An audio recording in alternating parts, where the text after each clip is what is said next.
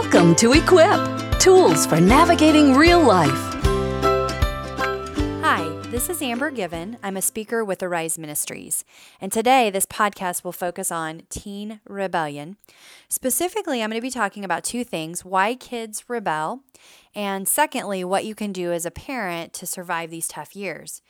And when I talk about teen rebellion to single moms, it often will elicit a wide range of emotions, from sadness to hopefulness to anger to despair to frustration to excitement. There's just a wide range of emotions. But for those parents that have teens that are rebelling, there's often great despair because they're not quite sure what went wrong and how to get things back on track.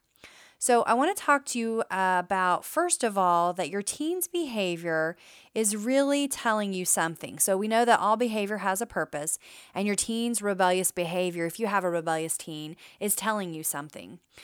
When we look at kids that are launching well into early adulthood, that's typically kids that follow rules and that are making good choices in school and with peers, and they're really kind of accepting the boundaries of their workplace and their home and their school. For kids that don't do what we ask them to do or do what we ask them not to do, that's really a red flag for you that they're concerned and anxious about growing up. It's a refusal to grow up in disguise. So when we see rebellion, it's not that they really feel that confident on the inside that they can make it on their own. It's actually the opposite. And so I want you to think about that as your teen is pushing limits. I want you to think about how frustrated and scared and anxious and worried and all those other feelings and emotions that come along with kind of launching and why they're nervous about doing that. I want to encourage you, first of all, not to give up. And that's always really difficult for me to talk to parents about because a lot of times moms that talk to me are kind of at the end of their rope. They just can't take it anymore, and they just feel like there's one more thing that's going to just send them over the edge. And so first of all, I just want to tell you, don't give up. There are lots of moms out there that have adult children. And so that should just be an encouragement to you that people make it. And it might be a little rougher sometimes than others, but they will eventually move out and they will eventually live on their own. And so I just wanted you to be really encouraged by that. I want to talk to you about how you cannot 100% control your teen's choices. And so our teens are basically practicing when they leave the home, they're practicing being away from you and out from under you. And so there's not always, we won't always know what's going on. So our kids can go to school and they can listen or not listen in class. They can throw out the food that we've packed or take the money that we've made. They give them for a good meal and they can eat the greasy fries or the pizza or the my son's personal favorite was a cheesy Bosco stick where it was a deep fried cheese and dunk it in cheese. And we just can't control 100% of their choices. And so really you need to be practicing how you can relinquish some of those choices. And so really I talk to parents about picking their battles. What is the battle that you really want to fight? I'm not going to fight a food battle at this point. My focus is going to be on maybe a job or their education. I think that the other thing to do is to be really vulnerable with someone and don't be afraid to let other people know what you're dealing with. And so a lot of times we don't want to admit that things aren't going well because we're afraid of being judged. And let me tell you that that parents that can be transparent are often surprised at how other families and other people have been able to come alongside them and help them. So the pain is shared, and oftentimes the joy will be increased. I also want you to think about how you need to remember to continue to walk your own life and live your own life and the lives, if you have other children, to continue to enjoy that. Enjoy your life, enjoy your children, and really celebrate the successes. And oftentimes we focus on the negative things and fixing things. And so what I would encourage you to do is to look at one thing that your teen does maybe after school and just praise them for it. I really appreciate the way you made your bed, or I looked at your report card and I was really excited to see that you brought your grades up from a C to a B. You must be really proud of yourself. That's the other piece of language that I would encourage you to start using is, instead of you always judging your child and placing boundaries around them by saying, I am proud of you, I ask parents to change your language and say, you must be really proud of yourself, or you must be really discouraged, or anything that kind of puts the ball back in their court, because they're going to have to press on with life without you constantly standing over them and kind of cheerleading them and telling them that you're proud of them. They're going to have to be proud of themselves. And so at some point, just really talk about something you really enjoy that they did.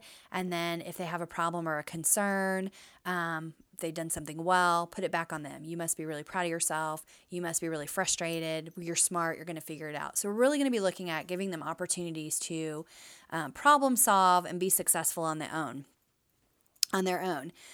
This process, the teenage process, I've done it several times, and one of the things that I found really helpful is, of course, to pray and to ask others to pray for me. And as a mom, you have to be relentless. You can never give up. You move forward and don't stop trying the good stuff. And what that means is that sometimes we get very negative and we're very focused on correcting all of the negative behavior, like I said earlier. And I just really would say be relentless and continue to show them love and nurturance even when they're really pushing back hard. You need to have a really good balance between structure and nurture, and being tough and being tender, if that makes sense. So just really think about what your parenting style is. And oftentimes in the teen years, we move out of that nurturance piece and we move into that correction piece. And all we do is correct their behaviors, and it's not well received by them, and we get a lot of pushback. The other thing is that I want you to start, if you've got younger children that are starting to launch into being a teenager and or teenagers that are struggling in your house, I want you to start thinking about ways that you can help them be successful on their own. So that means things like in our home, we encourage our teenagers to open, or our kids actually to open bank accounts. Our children, our teenagers learn how to cook for themselves.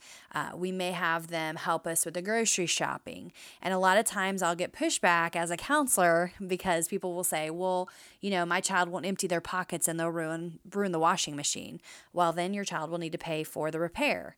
You start really handing things back. My child broke such and such in the house, and they can take their 2 favorite items and give them to you. You can sell them and pay for that repair or whatever it is that they broke. So we really look for ways to start handing responsibility over to them. Imagine how scary it would be not to know how to manage money, pay bills, cook food, buy groceries, and just to be out on your own. That must be, the thought would be really scary. And so the more we prepare our kids or attempt to prepare them, the more confident they'll be, and oftentimes the more successful they'll be.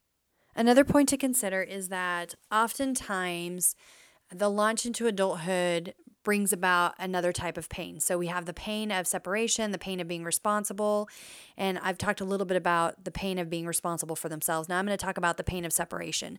So sometimes we'll see kids around their junior or senior year becoming extremely angry and agitated with their parents. And so you have to take a look at their behavior and, again, look at whether or not they're trying to tell you something that you can interpret or you can understand. And when you have a child who does pretty well in your home and then just kind of flips out and you're not quite sure what's going on, sometimes the pain of separation or the pain of goodbye is extremely, extremely painful. So what they do is they start doing it early. So maybe senior year, they're not spending as much time with you, they're pushing back, they're arguing with you a little more, and you're thinking, who is this kid? But really what they're trying to do is they're trying to end the goodbye more quickly. It's too painful to draw this out the entire senior year and to launch into being a freshman or going out into, VOTAC or the workforce. But really look at it as, again, they're trying to tell you something, and how can you best support that? Sometimes I just call it what it is. Sometimes I just say, you're really having a hard time thinking about leaving, and a lot of times they'll, being responsible for yourself, and they will, my teens will often just kind of stop in their tracks, and it really gives them something to think about as they're pushing the limits with me. As I wrap up this podcast today, I really want you to think about a couple things, and I'm just going to recap some things. The first is that their behavior is telling us something. Remember to kind of look at what the motive is and what they could possibly be telling us, and how we might be able to empower them by giving them or teaching them new things that might help them be successful and alleviate some of that anxiety. The second thing is that you need to be persistent. Don't give up on your kids. It doesn't mean you don't have to like their behavior or agree with their behavior. Oftentimes in our house, we'll say, we really love you and we're really sad you made that choice, and you'll have to deal with the consequences. But, we know you're going to learn from this, and we're really excited to see you move forward. And so we don't just, always hold things over their head. In our house, we make sure that the teenagers know our expectations and the consequences, good and bad, of their choices. We attempt to equip them by teaching them skills such as cooking and cleaning and grocery shopping and money management. Anything that you'll need to be a successful adult, we attempt to equip our kids with. And the last thing is just really to remember to pray for them and pray for them daily.